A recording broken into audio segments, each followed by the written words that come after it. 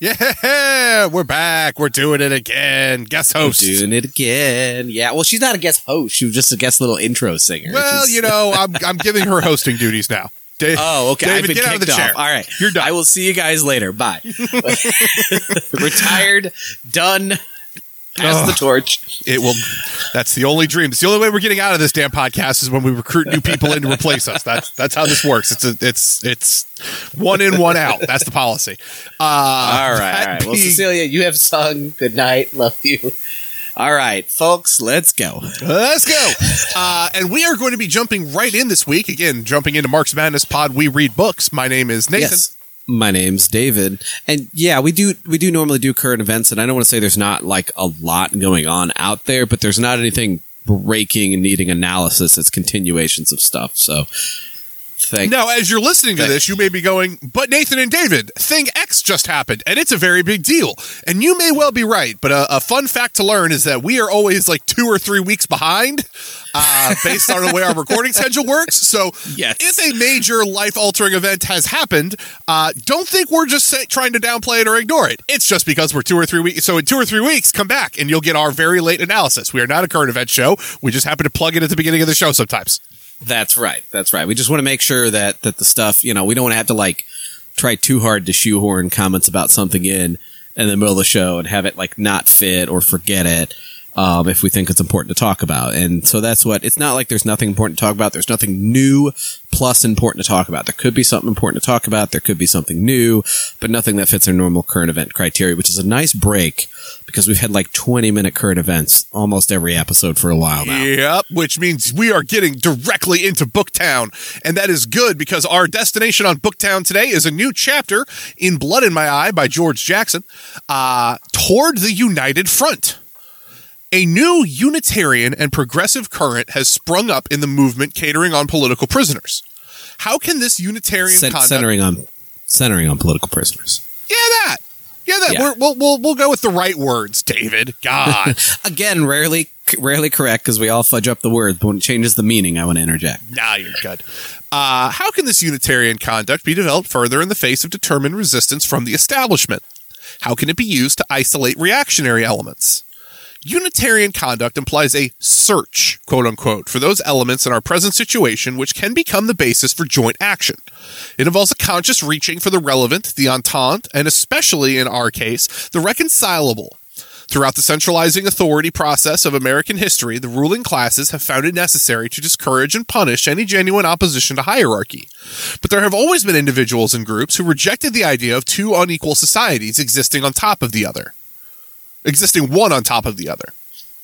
The men who placed themselves above the rest of society through guile, fortuitous outcome of circumstance, and sheer brutality have developed two principal institutions to deal with any and all serious disobedience: the prison and institutionalized racism. Good Lord, that sentence. Mm-hmm. Holy shit. Yep. The men who placed themselves above the rest of society through guile, fortuitous outcome of circumstance, and sheer brutality have developed two principal institutions to deal with any and all serious disobedience: the prison and institutionalized racism. Yeah, a lot going on there. There are more prisons of all categories in the United States than in all other countries of the world combined. Remember, this was long before the crime bills. Yeah, too. This was long before the border detention concentration camps of ICE and Customs and Border Patrol being created, right? That was done in the 90s and the early 2000s for, the crime bills and ICE and Customs and Border Patrol respectively. So, yeah, that's how bad this country is with it. Yeah, it's ridiculous. Hundreds are at all times. There are 2/3 of a million people or more confined to these prisons. As of 2016, that number was 2.3 million people. So that number has significantly risen since the time of this writing. Hundreds are destined to be legally executed. 1,000 more quasi-legally.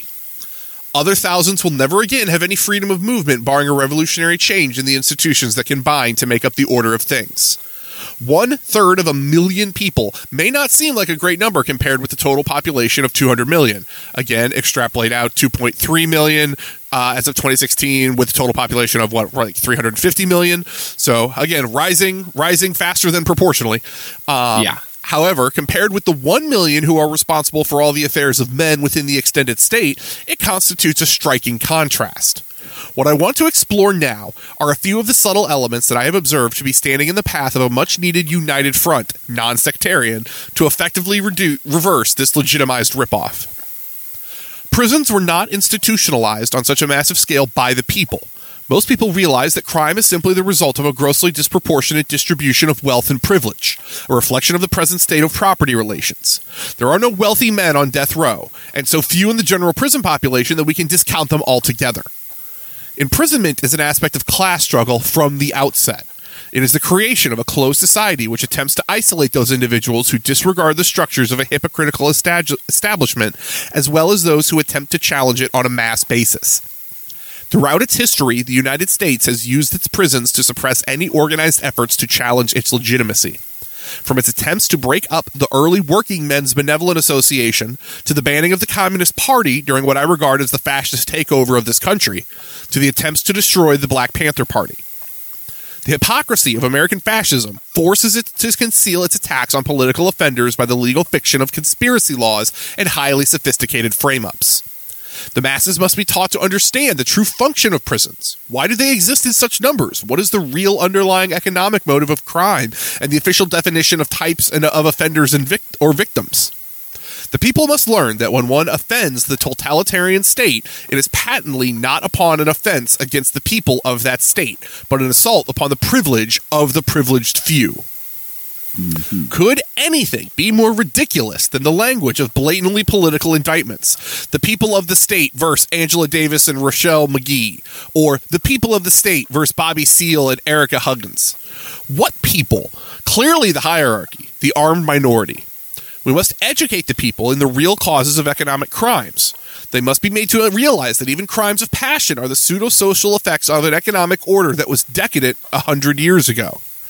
All crime can be traced to the objective socioeconomic conditions, socially productive or counterproductive activity. In all cases, it is determined by the economic system, the method of economic organization. The people of the state versus John Doe is as tenuous as the clearly political frame-ups. It's like stating the people versus the people, man against himself. Official definitions of crime are simply attempts by the establishment to suppress the forces of progress. I do like taking this example, and this was one thing that excited me in the book, because this is one of the sections that I remembered as well as I should. My reading skills are not what they used to be. And I was excited to get to this discussion a little bit, because something that it reminds me of is when people take this patriotic stance, oh, you hate America, right? It's that if you believe in this or you don't believe in that, or you rip on these crimes of the country, it's because you hate America.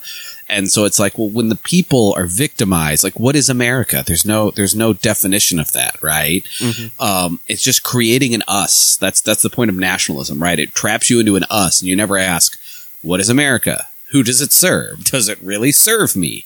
Even when it does serve me, is it more against my will than for my will? That never happens. It just gets gobbled up. And so, the same thing happens when it's talking about like the people or the state of blah versus, right? That was the same Roe v. Wade we talked about, and we're dealing with the overturn of that, right? Wade in that case is Wade County. Mm-hmm. Is it all of the people in Wade County versus one person in Wade County who got an abortion? No, that's bullshit. Yeah. Prisoners must be reached and made to understand that they are victims of social injustice. This is my task working from within. While I'm here, my persuasion is that the war goes on no matter where one may find himself on bourgeois-dominated soil. The sheer numbers of the prisoner class and the terms of their existence make them a mighty reservoir of revolutionary potential. Working alone and from within a steel-enclosed society, there is very little that people like myself can do to awake the restrained potential revolutionaries outside the walls. This is part of the task of the prison movement. The prison movement, the August 7th movement, and all similar efforts educate the people in the illegitimacy of establishment power and hint at the ultimate goal of revolutionary consciousness at every level of struggle. The goal is always the same: the creation of an infrastructure capable of fielding a people's army. Each of us should understand that revolution is aggressive. The manipulators of the system cannot or will not meet our legitimate demands. Eventually, this will move all of us into a violent encounter with the system. These are the terminal years of capitalism, and as we move into more and more basic challenges to its rule, history clearly forewarns us that when prestige of power fails, a violent episode precedes its transformation.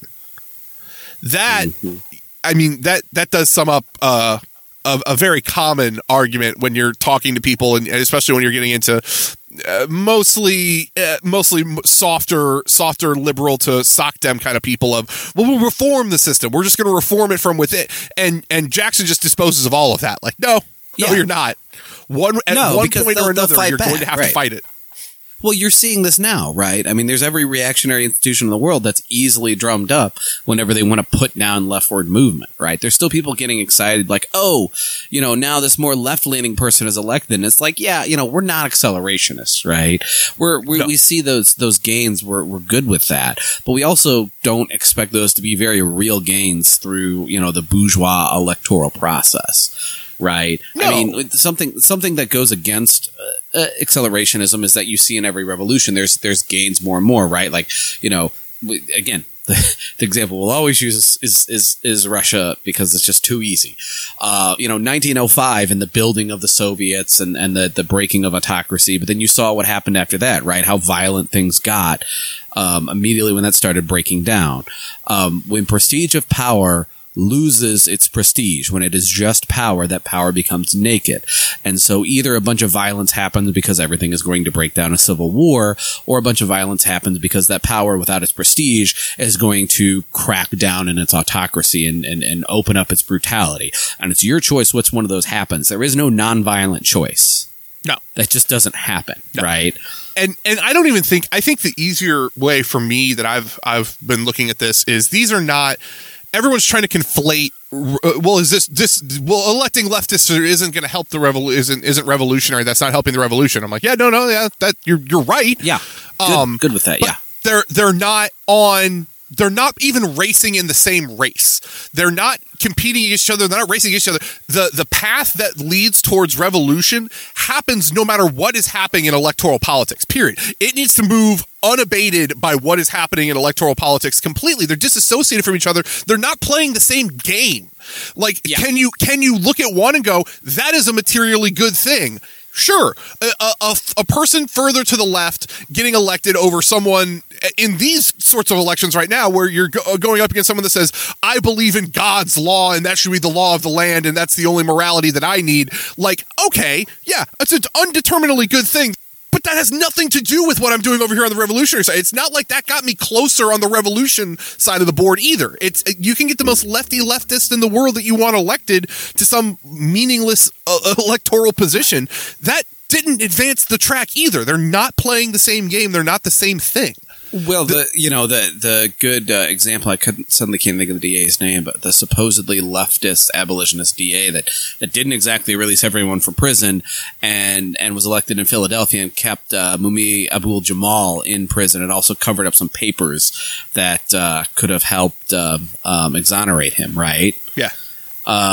There's nothing all that left about keeping the same power structures in place.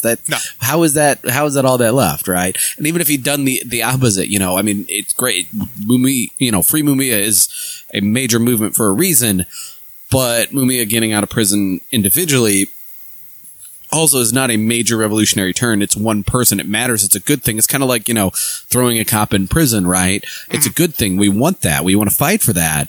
But that's not going to bring about the revolutionary change, right? And again, that's like when you're talking about that. I think that's another great example. When you talk about, we're revolutionaries. We want prison abolition. So we can't be happy that George Chauvin or whatever his dick-ass name was got thrown in prison. Yeah. That's not what... No. Entirely different ball games. There is a material reality that we live in, and wanting some sort of retributive justice for a horrible wrong does not mean we're still not working towards privilege abolition on the other side. They're different tracks. They're not related. Oh, yeah. I mean, we said it before. It's as simple as, you can't be an abolitionist by standing up for COP, right? You can't be an abolitionist by standing up for the freedom for the prison industrial complex to do as it pleases. I do very much like how you turned George W. Bush and Derek Chauvin into one person. That was magical. I'm George still, W. Chauvin. The Bush thing from the other week when he opened his mouth is still it's doing psychic it's doing persistent ongoing psychic damage to me still to this day. Yeah, but I did like what you said about it not being running the same race, right? We've said it before, we've said it again, we don't encourage anyone wasting their time in electoral politics deeply. It doesn't mean don't vote and don't have a candidate you like more within it. And that doesn't mean how dare you run any electoral campaign and keep up within it. Just realize what you're doing. And so, everything we do is strategic and for gains, right? We talk about protests, right? Protests are not going to magically turn the country over. They're in essence a force, right? You're going to try to push politicians in power to make some kind of reform. And we want that. Even prison abolition, there's several types of work that we're going, that we're fighting in several different strategies. Everything is a strategy, and every strategy you do, it should be pressed against, what are the realistic gains? What is the realistic chance those gains happen? How much effort and risk is taken in here? And when you balance those out, you should use every strategy available that makes sense. And it's not like electoral politics don't have anything to offer. They just have very little, and they take an immense amount of effort and money and don't have the revolution on the other side. And so, any kind of gain for the people should be fought for, and should be fought for strategically with what resources are available. But you have to realize, even if you feel like you have unlimited resources, which if you do, why don't we have the revolution, exactly. yet, right? Exactly. But even then, you're still, out of time, out of, available power, right? You have so many revolutions for political action. And so anytime you allot anything, it should be, with an end goal, like, what are we achieving with this goal? And is on the other side of that goal revolution? If on the other side of the goal isn't revolution, that doesn't mean the goal isn't worth pursuing, but that means it should be heavily discounted when you're balancing, is this worth the effort? And that's where electoral politics really come up short, because there is no revolution on the other side of that. Yeah. Your cost benefit analysis on electoral politics, not great. Not the best. Haven't exactly seen great returns on that one ever in this country. Ever. We can attempt. Oh, sorry. Go ahead. Were you still saying something? Okay. No, not at all. We can attempt to limit the scope and range of violence and revolution by mobilizing as many partisans as possible at every level of socio-economic life. But given the hold that the ruling class has on this country and its history of violence, nothing could be more certain than civil disorders, perhaps even civil war. I don't dread either. There are no good aspects of monopoly capital, so no reservations need be recognized in its destruction. Monopoly capital is the enemy. It crushes the life force of all the people. It must be completely destroyed as quickly as possible, utterly, totally, ruthlessly, relentlessly destroyed. I know we like to add analysis, but there's nothing to add to that. That was perfect. other than like, keep that in your little mental pocket right there. Yep. With this as a common major goal, it would seem that anti-establishment forces would find little difficulty in developing common initiatives and methods consistent with the goals of mass society. Regretfully, this has not been the case. Only the prison movement has shown any promise of cutting across the ideological, racial, and cultural barricades that have blocked the natural coalition of left-wing forces at all times past. So this movement must be used to provide an example for the partisans engaged at all other levels of struggle. The issues involved and the dialectic which flows from that an understanding of the clear objective existence of overt oppression could be the springboard for our entry into the tide of increasing worldwide socialist consciousness. In order to create a unified left, whose aim is the defense of political prisoners and prisoners in general, we must renounce the idea that all participants must be of one mind, and should work at the problem of a single party line, or from a single party line, or the single party line with a single method. The reverse of this is actually desirable. From all according to ability, each partisan outside the vanguard elements should work at radicalizing in the area of their natural environment, the places where they pursue their normal lives when not attending the rallies and demonstrations. The vanguard elements, organized party workers of all ideological persuasions, should go among the people concentrated at the rallying point with a consciousness-raising strategy, promoting commitment and providing concrete, clearly defined activity. The vanguard elements must search out people who can and will contribute to building of the commune, the infrastructure, with pen and clipboard in hand. For those who aren't ready to take that step, a packet of pamphlets should be provided for their education. So again, it's important to have a vanguard. It is important for that vanguard to have a party line. It is important for that vanguard to be for the people, right? And the mass line, right? You go to the people, you listen to what their problems are, you understand the structure, you tie their problems back to the structure, and you give them concrete solutions both for what to do in the meantime and what actions you're going to take to help them and to agitate against the suppression, but also broadly how, disassembling the entire structure that's against them is going to provide them with what they need through revolution so that people understand the revolution. That's the vanguard. Outside of the vanguard, people don't have to pull together in one party line. They have to be fighting any way they can with whatever resources and skills in whatever communities they can, right? Yep. You don't have to go out and have everybody trying to do the same thing where nobody is trying to, raise the consciousness of the layman and everybody's completely focusing on, raising the revolutionary potential and radicalization of the most oppressed masses. But you also should not be ignoring that there definitely needs to be a concerted effort, mostly on the most oppressed masses, not like converting Nazis or some bullshit. But the broad, consciousness still needs, some effort, somebody doing that. Everybody has their role. And the vanguard should mostly guide that, but not necessarily having everybody listen to the vanguard one by one. Everybody should have a buy-in enough that they should be finding their own strategy and working apart from each other. And anytime we see people not on the same level, not working the same strategy, we shouldn't be tearing each other down. We should be like, that's not my arena, right? I'm in the vanguard or I'm out of the vanguard and this is my arena or whatever. That's it. And we're all working to the same goal. Absolutely. Right. All of this, of course, means that we're moving and on a mass level, not in all separate directions, but firmly under the discipline and principled leadership of the vanguard Black Panther Communist Party. One simply could not act without a head. Democratic centralism is the only way to deal effectively with the American ordeal. The Central Committee of the People's Vanguard must make its presence felt throughout the various levels of the overall movement. With the example of unity in the prison movement, we can begin to break the old behavioral patterns that have repeatedly allowed bourgeois capitalism, its imperialism and fascism, to triumph over the last decades. We tap a massive potential reservoir of partisans for cadre work.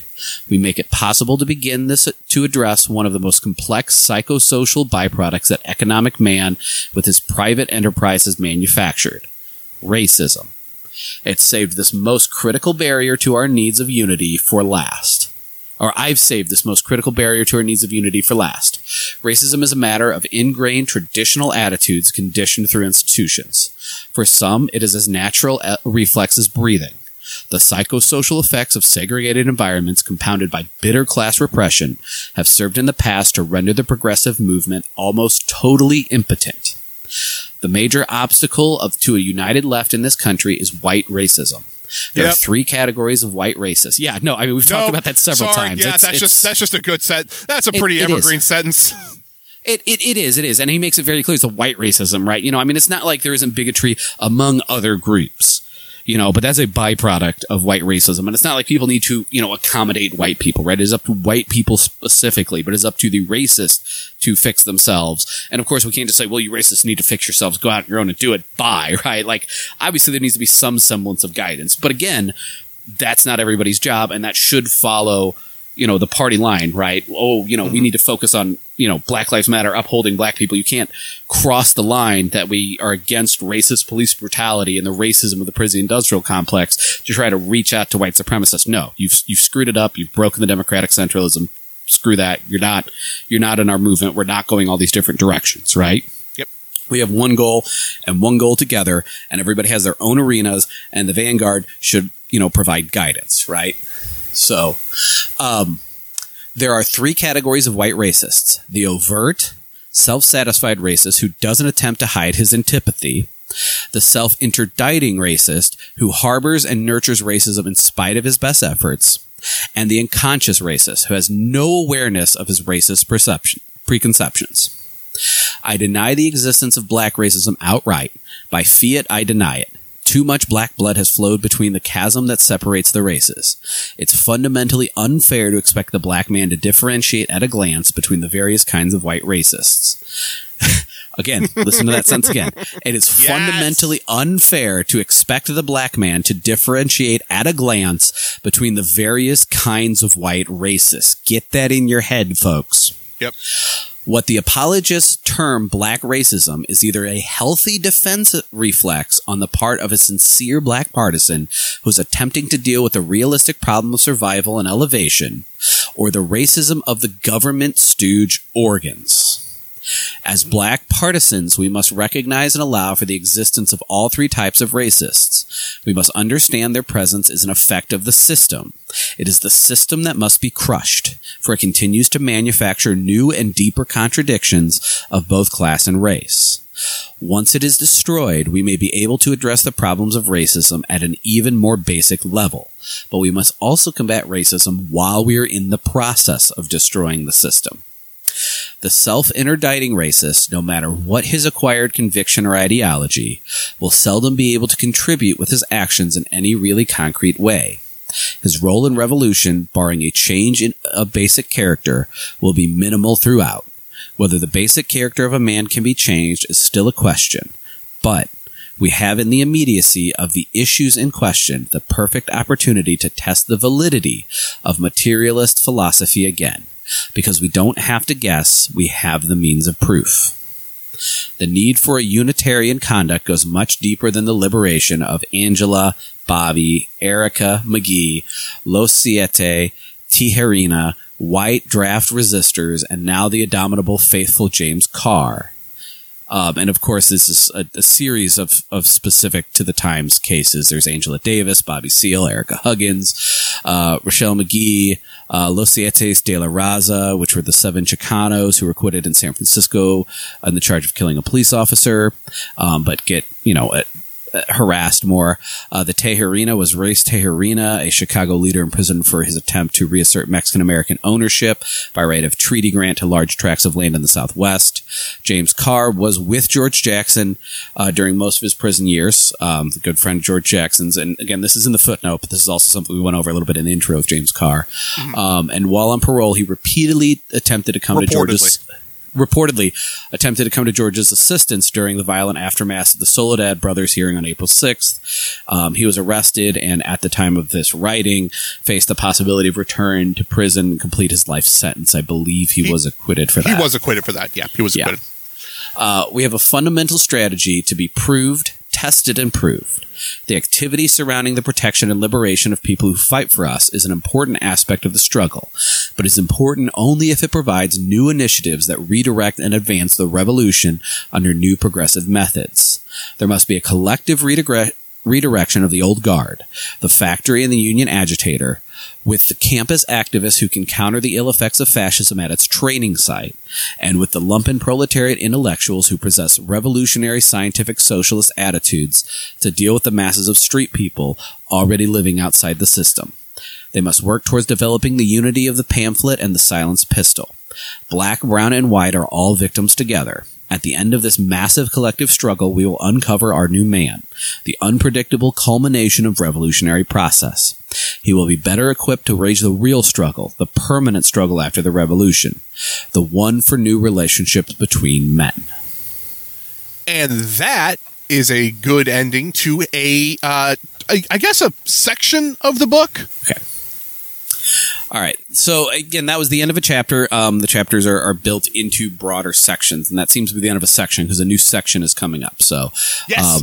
That's the end of the chapter. Again, very succinct there, right? Mm-hmm. You have multiple types of white racists, and you can't go, well, I'm not the explicit one, I'm the well-intended one. That's not black people's problem to figure out. Racism is racism. Shut the fuck up, Yeah. But white people between each other can differentiate that so that we can, work to counter the racism, and we should all be aware that that is a true thing, right? Mm-hmm. And again, we should know the system needs to break it. It's not like we don't have to address racism in the meantime. That's a survival technique. That's an important thing we have to take down. But you'll never get rid of racism without getting rid of the system. It will just reproduce it in a new way. Right. Right. If you let hate crimes go, then, racism, of course, will flourish. But if you crack down on hate crimes, that'll actually just be used to crack down on minorities anytime they don't do something against, white people or people within their same ethnicity, right? There'll be heaps of bullshit. Same thing with like guns, right? You allow guns and white supremacists are going to buy it up at full speed. That's why they love guns, love their Second Amendment, shit like that, right? But you ban them, who's it going to come cracking down on? Ethnic minorities. And then all the white supremacists are still going to have the guns and especially populate the formal arm of that white supremacy, the military and police, right? Yep. You have to get rid of the system to start addressing these things truly and fully, not that we shouldn't address it in the meantime. 100%. And along with that, I did in that last paragraph find a funny kind of inversion of what the main line usually is on this, where he's talking about there must be a collective redirection of the old guard, the factory and union agitator, with the campus activists who can counter the ill effects of fascism at its training site. Because how the mainstream media line, or at least the right wing line, is that campuses are just this ideological bastion for communism and all of this other. It's like, no, they're not. They're little fascist training grounds. That's a line because that's an old anti-Semitic trope. That's where that comes from, right? It was what was the school in Germany? It was very anti-communist, but it was supposedly the communist school during the Weimar, and it got shut down, and supposedly there's an anti-Semitic conspiracy that was a Jewish thing because the Judeo-Bolsheviks, and that's why the Germans shut down that school.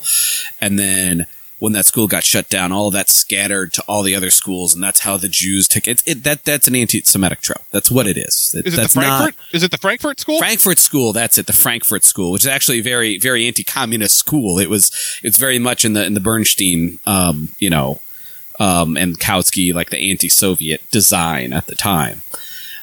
So it is weird that that's supposed to be the bedrock of communism. But that's it. It's Frankfurt school paranoia anti-Semitism.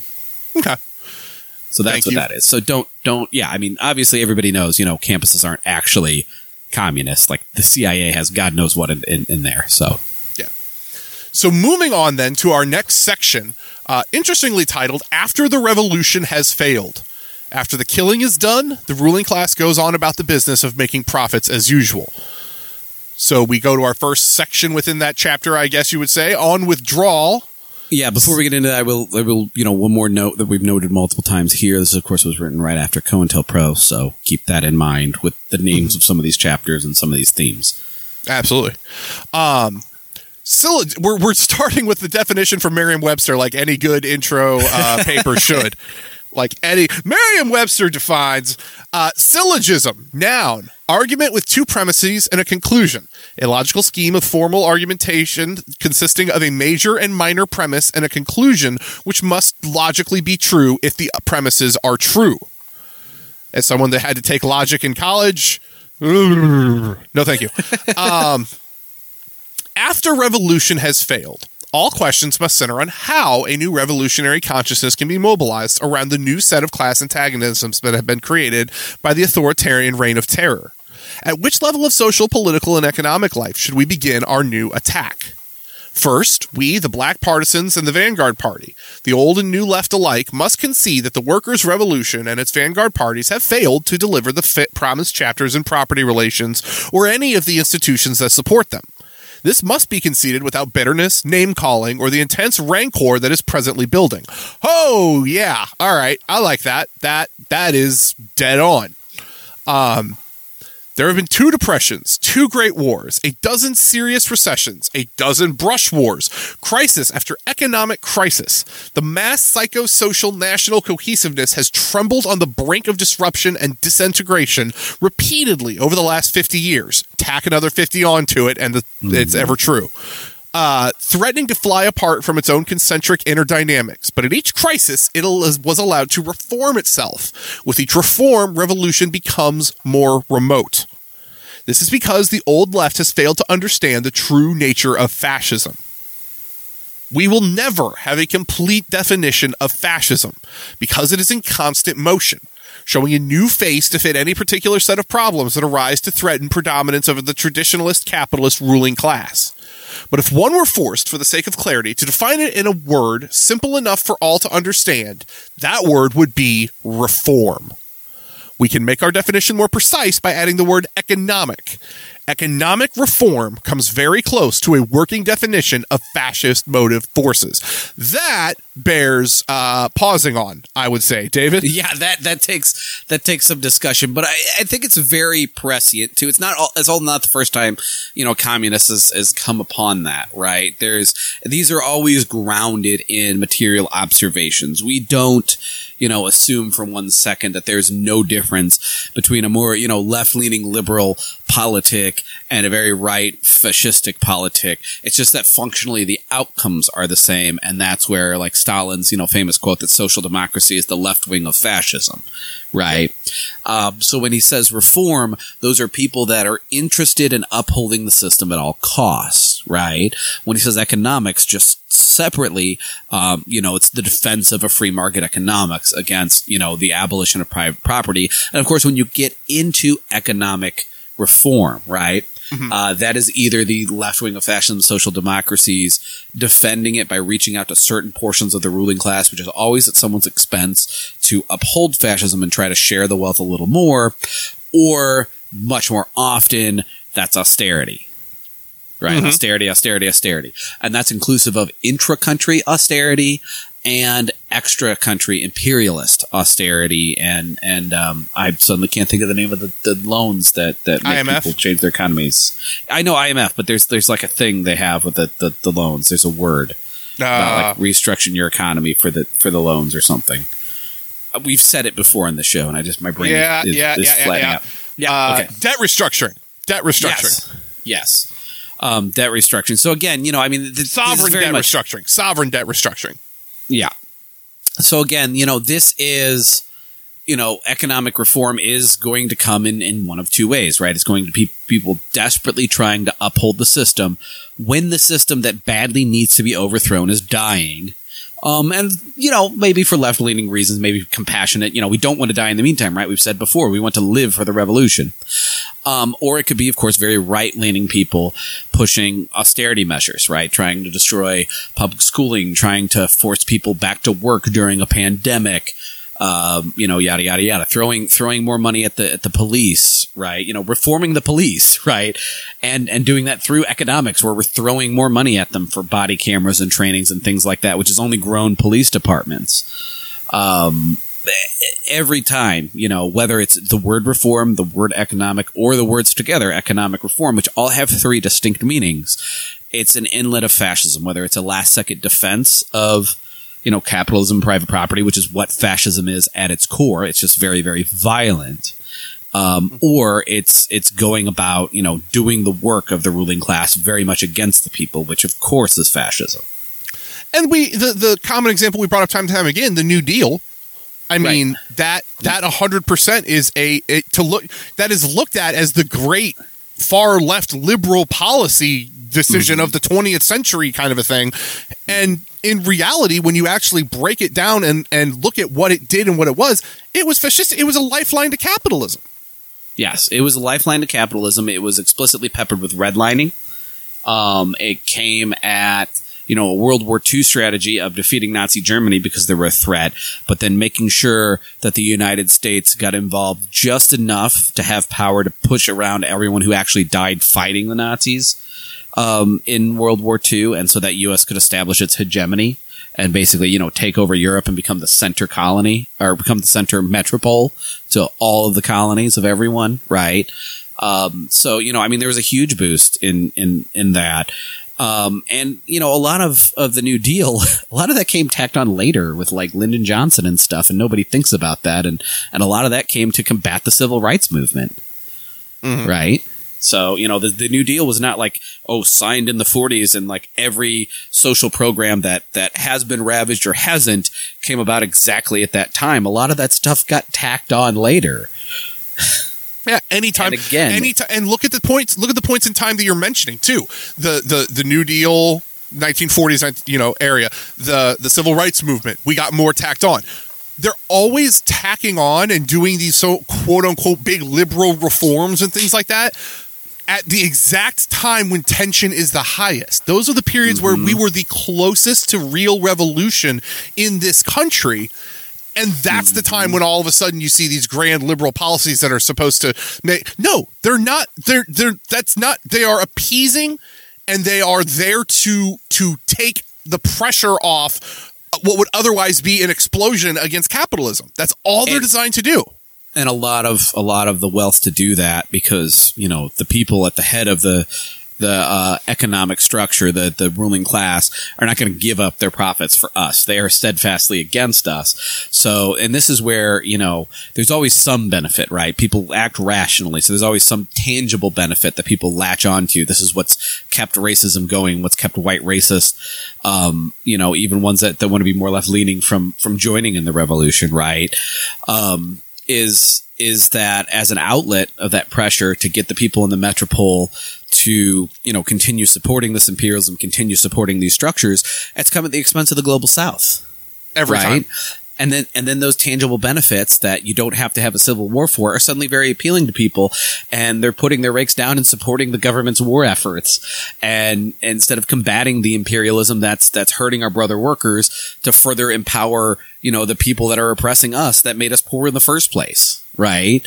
We have to show people to look at the broader harm of the system versus the small ways it benefits them. But it can be as little sometimes as not re-examining people's own ideology, or as much as, basic social programs or nice little trinkets that you buy from the consumer culture that get people to buy in that they just have it the best when they have it some of the worst. You don't have any health care, but God damn it, you have an iPhone, right? And people think about that, and they don't, we have the biggest, deadliest, most populated per capita and total prison population in the world, while cops go around shooting 1,000 people a year, right? But you feel kind of safe that you have this nice little lawn and that you're not in a war zone because we're sending our troops over there. It's bread and circuses, but we don't even really get the bread. No, it's crumbs and circus, and goddamn do we love our crumbs. They're fucking gold plated. We've got 45 different varieties of crumbs, goddammit. I'll tell you that much. Yeah. And the same thing again, because we were talking about fascism, that extends to Europe and other places, in Western Europe, right? A lot of the places that stopped socialism. That was a big part of the Marshall Plan, and a big part of expanding. We talk about, we don't have the healthcare here. That's why a lot of Western Europe has healthcare. It was basically pressured to stave off the socialist movements when people could see life being better right there in the Soviet Union. Yeah. I mean, a train ride away. Yeah.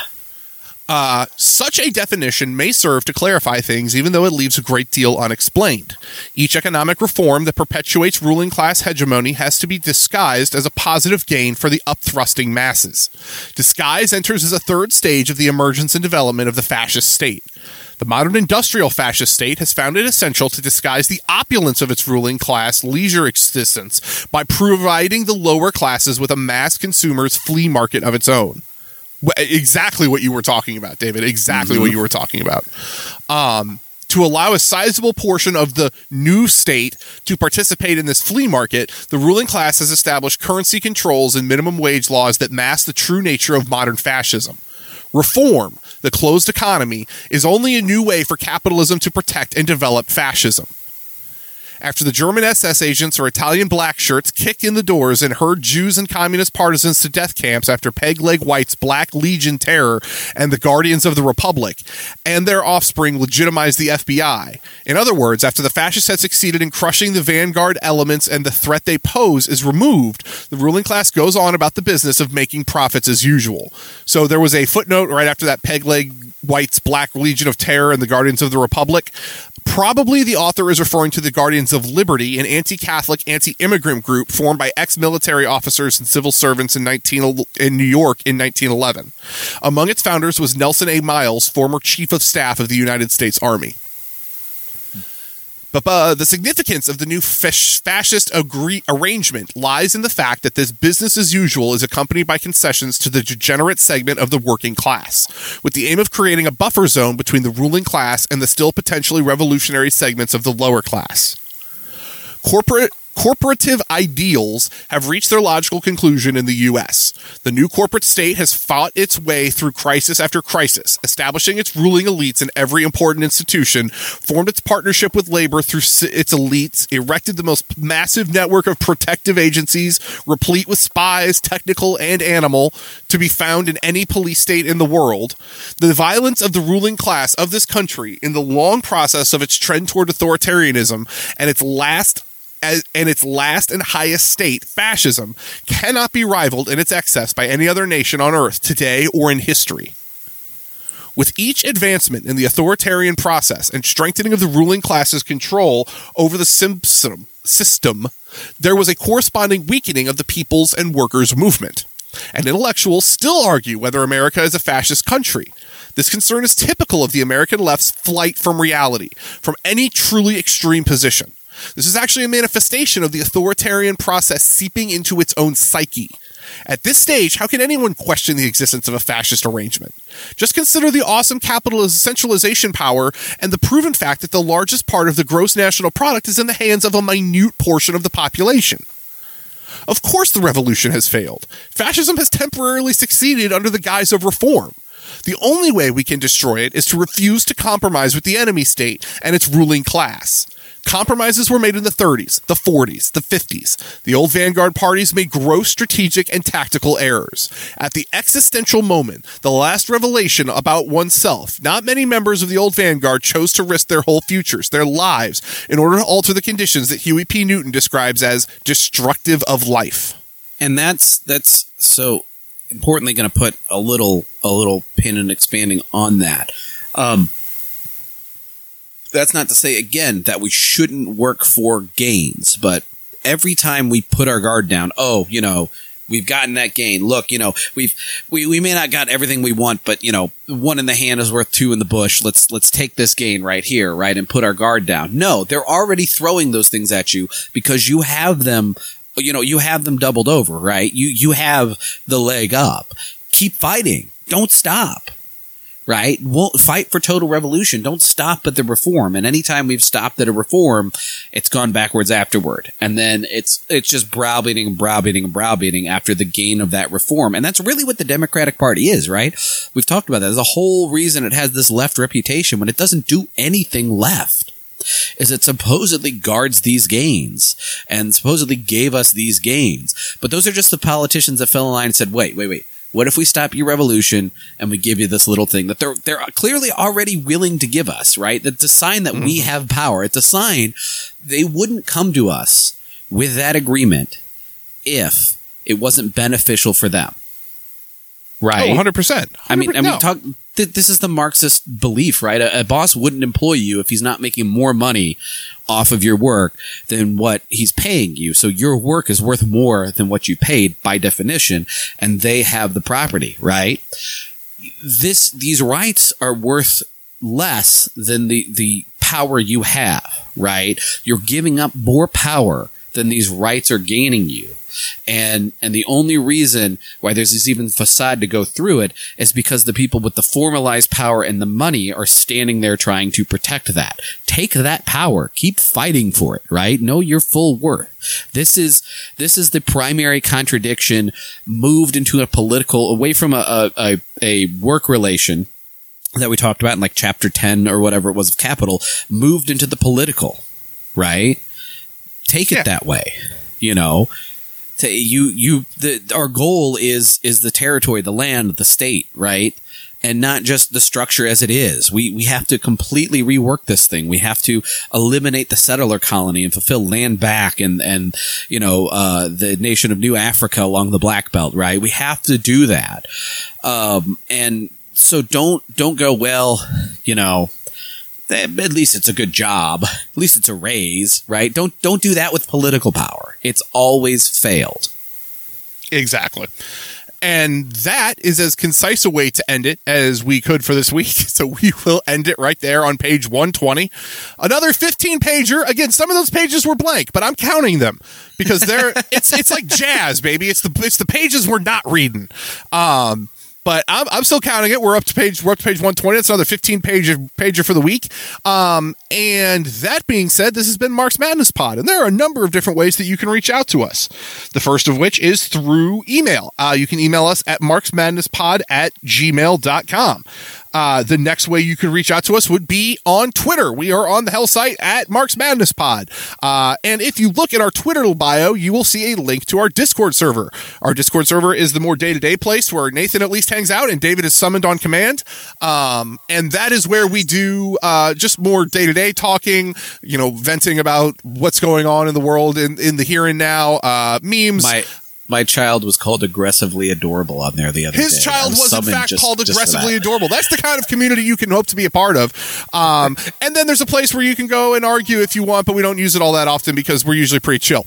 That being said, David, disclaim. Yeah, so obviously when we started this, and we still feel, our work has changed over time, period, with every book we do, with the world going on around us, whether that's breaking news or the work we do in the community or things like that. So, some of this is older stuff, but it did start with Nathan coming up to me and going, hey, I want to read Capital. You've read it before. Let's read it together. That's how you should read theory. And we sat down and read it, and of course you do want to read theory or history with a group, right? With a political education group in the party you're organizing with. And we didn't have a party or more than just two of us, and it was like, man, this is a really small group, so we recorded it. We decided, well, if it goes well enough, we'll see if we can throw it up in a podcast, get a little bigger group, and lo and behold, here we are. Since that beginning, what we've always hoped for is hopefully you're out in your party, in your organization, and in your political education or your reading group, you're reading these books along with us. And hopefully we can be another voice, another source of input, another person to weigh in and help enhance what you get out of that reading group. Let's say that's not happening and you're reading these works by yourself because your political education group or your reading group in your party is reading something shorter or something more pertinent to a project you're on. Hopefully we can be that reading group. We can give you that chance to review what you're reading one more time to soak it in, another source of input to better understand it, the context, things like that. And then let's say that's not happening, and it's either a book like this where we're reading basically word for word like an enhanced ebook, or it's a book we summarize more. Whatever it is we can do to make these works more accessible to you, because we want these works out there guiding your actions. And when these works are put into revolutionary action, that's a phenomenon called praxis. Praxis, of course, by definition, cannot exist without theory, and theory is completely useless without doing praxis. They go hand in hand, they are tied at the hip. Amen, as always. That being said, this has been Mark's Madness Pod. We read books. My name is Nathan. My name's David. And we will talk to you all next week. Bye. Bye.